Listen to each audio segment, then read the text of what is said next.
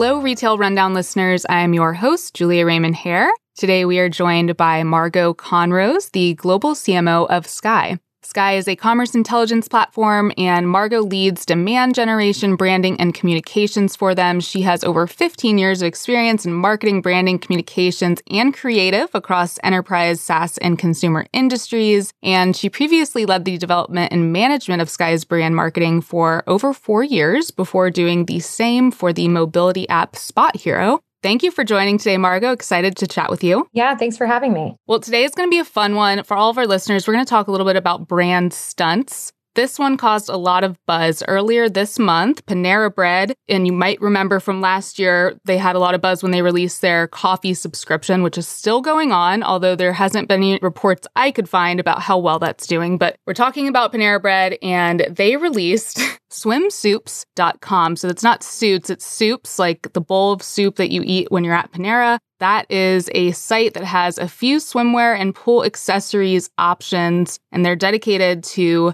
drumroll please, the broccoli cheddar bowl. So that's the one that is a crowd pleaser. Margot, what do you think of this? I think it's very reflective of the ways that brands and retailers and restaurants are thinking about marketing these days. And it's kind of a challenge the old school, bring in the new school way of doing things, get attention in different and unexpected ways. And sometimes that means unexpected product associations or forays into new categories. I don't think that Panera is going into clothing.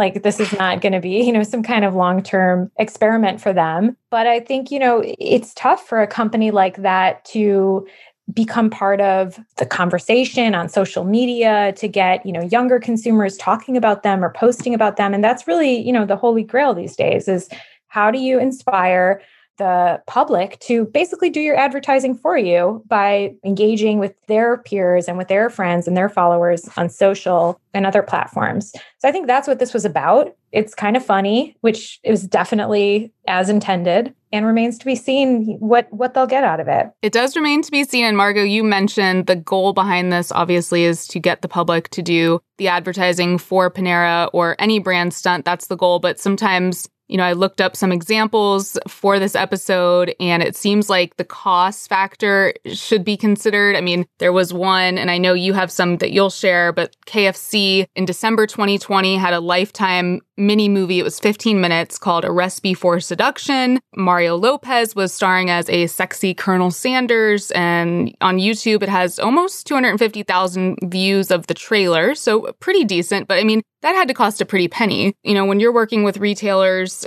how do you think about the ROI when it comes to brand stunts? Yeah, I mean, I think that you have to be very mindful of it. And sometimes it's about ROI in terms of what's a big sales bump that I can make happen by, kind of becoming the center of attention for a brief period of time. If I'm Panera and I can sell a whole ton of broccoli cheddar soup in the month of July, what does that translate into in terms of dollars? Well, maybe X, and maybe, you factor in the swimsuit soups, whatever, that they sell, and they make like a little bit of incremental. It's probably overall nothing, so material to warrant the cost of the stunt. But then when you look at, what is kind of the network effect of the stunt, and what's the trickle down effect of the stunt, and how long do you get people kind of not only talking about your brand, but then piquing new customers' interests.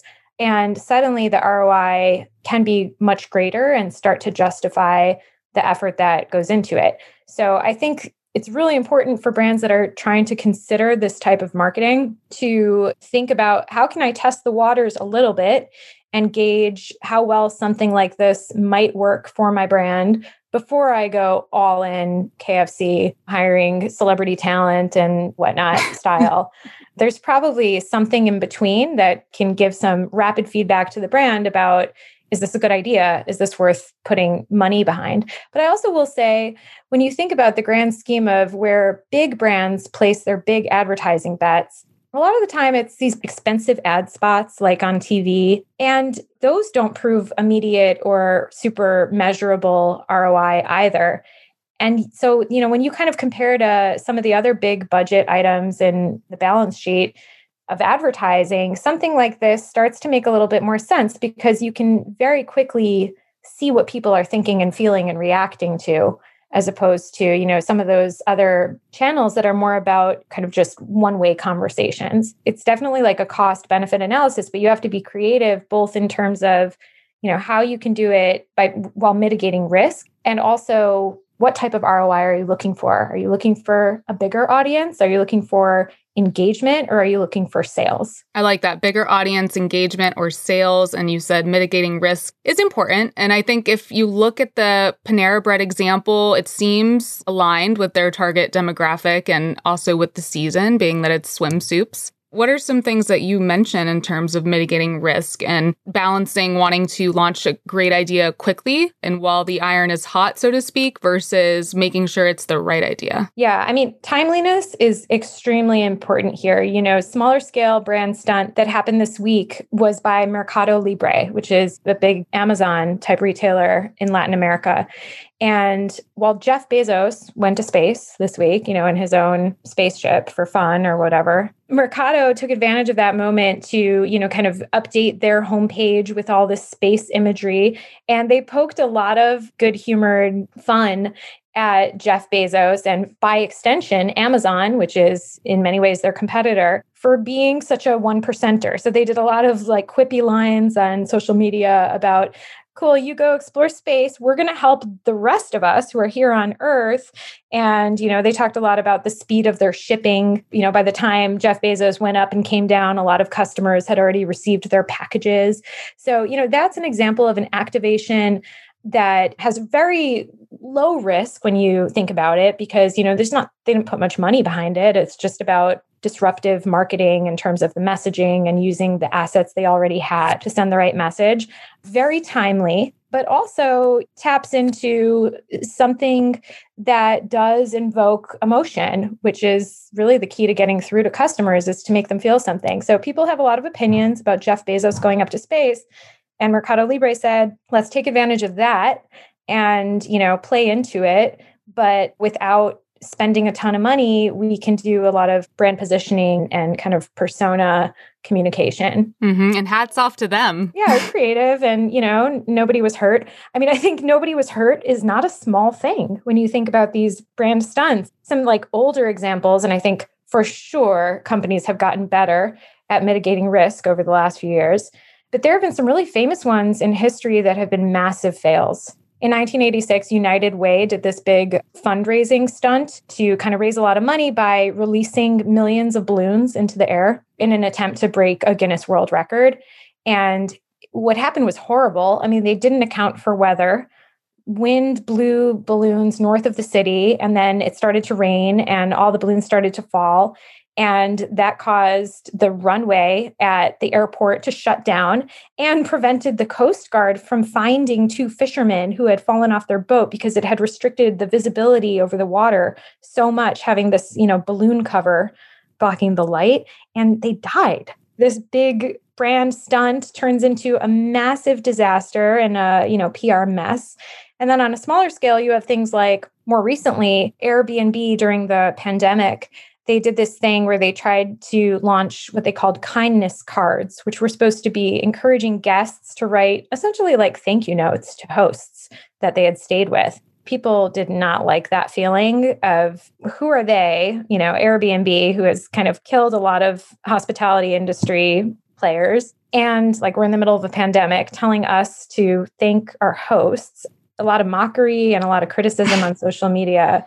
So that's a different type of risk, right? And brand safety. Sure. Those are both great examples, Margot. The United Way one, it's like, what could go wrong with balloons, right? And literally everything that could go wrong with balloons. And the Airbnb one, yeah, that's just, that feels a little bit like they could have avoided that. It's an exchange of services between hosts and guests. So I'm not sure why the thank you note campaign was born, but this isn't necessarily a brand stunt. But sometimes I think even though there's backlash, it actually still helps the brand in some ways, because you remember the PepsiCo commercial with Kendall Jenner, but that is still getting so much play on, the meme streams and people. So their brand is still being shown. I don't know if it necessarily impacts people's decision if they're going to go with a Pepsi product or not. You're bringing up something that I've been thinking about quite a lot lately, which is like, there's this old adage that no press is bad press. Like, as long as you're getting brand awareness out of something and your name is present and you're top of mind, even if it's for negative reasons, eventually the sentiment or the negativity is going to die down. And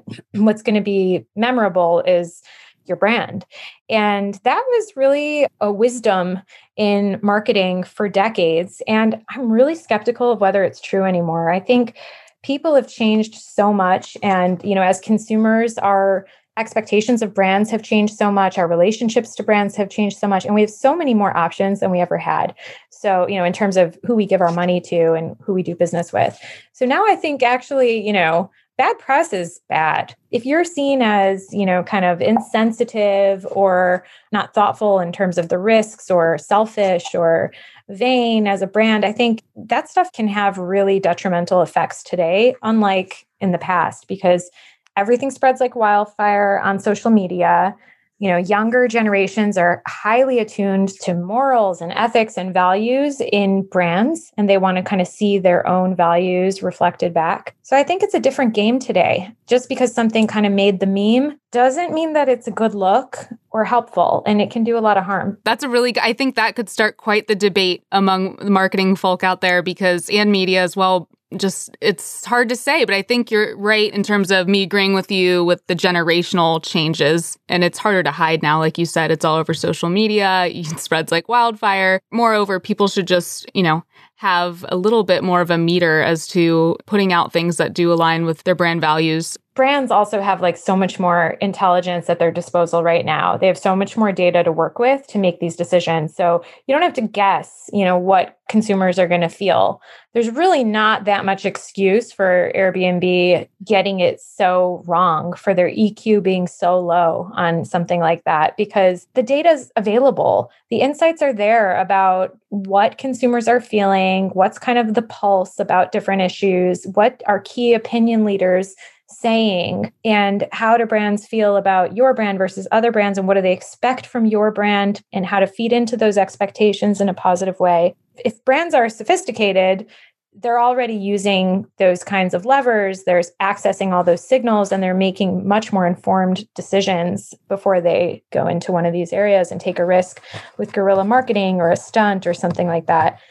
And if they're not, then they probably aren't ready to take a risk, which can have huge reward if it goes well. If it goes well, right. If you've thought of every angle to make sure that it has the right tone and message that's coming across to all groups. I will say, I remember what I was going to ask. Abercrombie & Fitch is an interesting one that bounced back a bit through social media, because for a while they were a retailer that was doing really poorly. I think someone at their company said something bad about overweight people, and now they're an all-inclusive brand. They have a ton of influencer marketing programs from what I can tell on social media. And it's interesting how they were able to turn around. But what about Victoria's Secret? Because that's been in the news a lot recently. Just what's your take on if they'll be able to have a turnaround with consumers? I'm very curious, to see what happens there. I think when some of these brands like Abercrombie or Victoria's Secret all of a sudden get this huge amount of backlash for something negative, when, that thing has probably been happening for a long time or been out of sync with the broader culture for a long time, but suddenly it gets exposed and they just feel the pain really sharply all of a sudden, they do have these huge growth opportunities because they do have attention. They have a forum. So once you have an audience, you have an opportunity to pivot and to tell that audience how you intend to do so and to grow. And people will be watching and paying attention, which is, a different universe for like how we grow as people behind the scenes. Not everyone's waiting to see what we make of ourselves. But with brands that have big audiences, people are interested. So I think Victoria's Secret had to change. There was no continuing that way. And the question is, can they tap into today's customer for lingerie and still have a unique brand persona? There's been a lot of D2C brands that have launched in their categories and have been extremely successful because they're super tapped into their specific customer and their highest expectation customer. Victoria's Secret is going to have to carve their own identity out when their identity used to be something else, kind of so specific and known. That's a great point.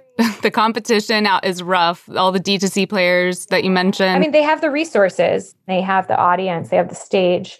Actually, literally in their case, they have the stage. So it's just a question of, do they have the savvy? Do they know how to use data? Do they know how to listen to the market instead of talk at the market and tell the market what they should want and look like and feel like? And I don't think every brand can do that turnaround. Uber did it, right? Uber had some big fiascos and, big PR disasters and turned it around with a fantastic CEO kind of leading that culture change, but not every brand can do it. Pivoting back to brand stunts, we've talked about the things that have gone wrong, a few that have gone right, but are there any other examples that you can share with our retail listeners about ones that were successful? There's one that is very recent that did a really beautiful brand stunt, and it's a CBD brand called Charlotte's Web. It's not their first time that they've done one of these kind of stunt, marketing activations, but their big brand identity is removing or countering any remaining stigma that there is out there around CBD-based products and health effects or health associations. So they like to tap into the, kind of active athletic community to sort of bridge that perception gap, I guess. So they did an activation that took them 2 years to produce, really, which was that they gave climbers or riders or hikers that made it to the top of the 400-foot Castleton Tower, which is a big landmark in Utah overlooking the Moab Desert, really spectacular views at the top. They installed a vending machine dispensing their CBD hemp-infused balms and oils and, products for the purpose of soothing overtaxed muscles from the athletes and hikers that made it to the top. So, kind of this free product at the top. It's really cool, mainly because they filmed it all and they produced the journey of getting the vending machine to the top of the mountain, just an incredible logistic feat, right? And they had to hire professional climbers and do all kinds of cool stuff. And just the views are just spectacular. They also then kind of filmed the reactions of various types of climbers getting to the top and finding it and using it. And it's just beautifully done with kind of a serious tone. And it all came out very inspiring, not really what you think about for CBD. And I just thought it was really beautifully executed. Clearly expensive, clearly like a big undertaking, but clearly they know what they're doing. They were going for a vibe. They had a very clear vision.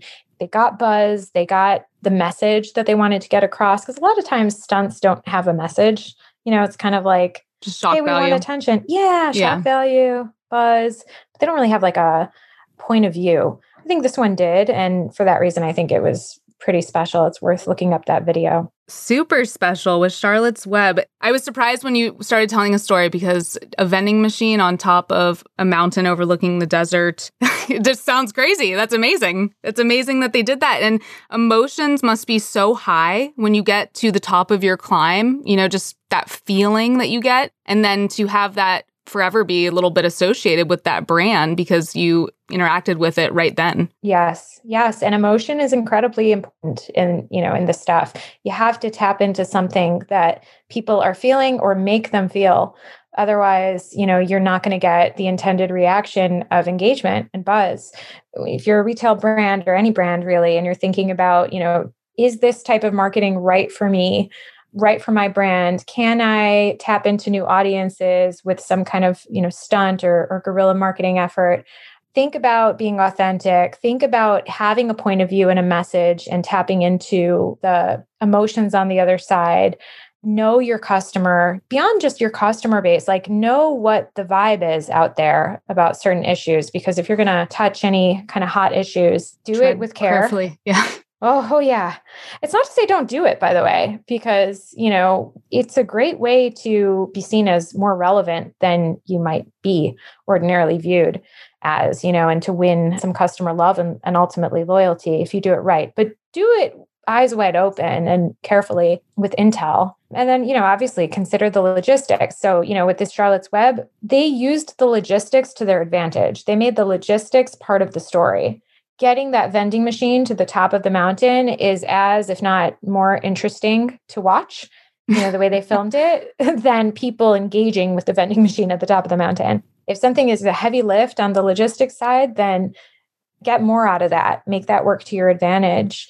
And if you're not there yet, then think of low risk ways to engage and make a difference, like Mercado Libre, with kind of just tapping into the Jeff Bezos buzz and stealing some of his thunder. And Margo, are there certain times that are, is it seasonal? How do retailers or brands decide when is the right time to do something like this? It's a great question. I guess I can answer from my own experience. When I was at Spot Hero, we were given the charge as a marketing team to, one, make use of the holiday season and make a lot of noise around the holidays when, holiday parking was very much in demand and, our product was very much in demand in new ways than it is the rest of the year.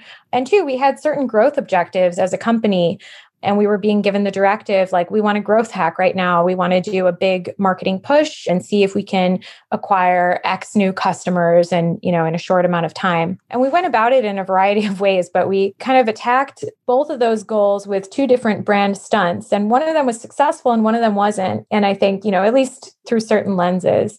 And I think it can kind of help you understand, what to consider, but then also like when to do what. So, one thing that we did around trying to just do a big growth hack was we put out to the press that we were going to pay every parking ticket in the city of Chicago for a specific day. Part of our message there was there's no reason to still be getting parking tickets. Like, what a waste of money when you have so many, smarter ways to do things. And we believe in this so much that, we'll cover your parking ticket and hopefully you convert over to our way of living life and avoiding them in the future. And it was really successful because all we did is put out this statement, right? We did the math, we did the calculus about what we expected to actually have to end up paying. And we got a ton of buzz and press coverage and social media, postings and just basically goodwill, brand goodwill, without having to actually in the end pay that much because, we said you had like 2 weeks to submit the parking ticket, and we didn't actually get that many that we ended up paying for. Margo, that is an impressive example. I mean, the fact that you were on the team that came up with that or that you led that is amazing. And it makes so much sense because if you were someone that got a parking ticket and you were able to get that paid by someone else, you're definitely going to post about it. Yeah. And then actually, not everybody actually even submitted them in the end. So, that also kind of taps into understanding what people feel versus what they actually do. Less successfully, around Christmas time, we planted a bunch of Santas around the city that were dressed in blue instead of red Santa outfits, head to toe. We hired a bunch of people to do it. And, we kind of made this social media stunt that was like, go find the blue Santas and take a selfie with them. And there was some kind of promotion around it. And what we didn't factor in was that it could and did happen to be an excruciatingly cold day, the day that we hired everybody. So we had these 25 people ready to go in their Santa outfits, but they were like ice cubes by midday. And it just felt like wrong to leave them out. So stuff like that, where it's really like you're actually turning blue. Come inside. Yes. And it's like, it's not a good look for us to have these people like freezing out there. So if something is inflexible and that it's really dependent on a specific point of time and there are factors out of your control, like weather, I think we learned a lot from that. Yeah. And it sounds like it was still, mildly successful, people engaged, right? So there's something to be said about that. I think the parking ticket one, I don't want to sound like one of those people, but I swear I saw that covered in the news. Certainly excellent points from the Chief Marketing Officer of Sky, Margo Conrose. It was great to have you on the show today, and I hope to have you on again in the future. Yeah, thank you so much for this conversation. It was really, really fun to talk about. Great to be here. You've been listening to the Rethink Retail podcast. If you would like to be considered as a guest on our show, apply at rethink.industries/podcast guest. For sponsorship opportunities, send us an email at media@rethink.industries. You can help support our team at Rethink Retail by dropping us a rating and review on your iTunes podcast app. To each and every one of you, thanks so much for tuning in. Retail never sleeps. See you next week.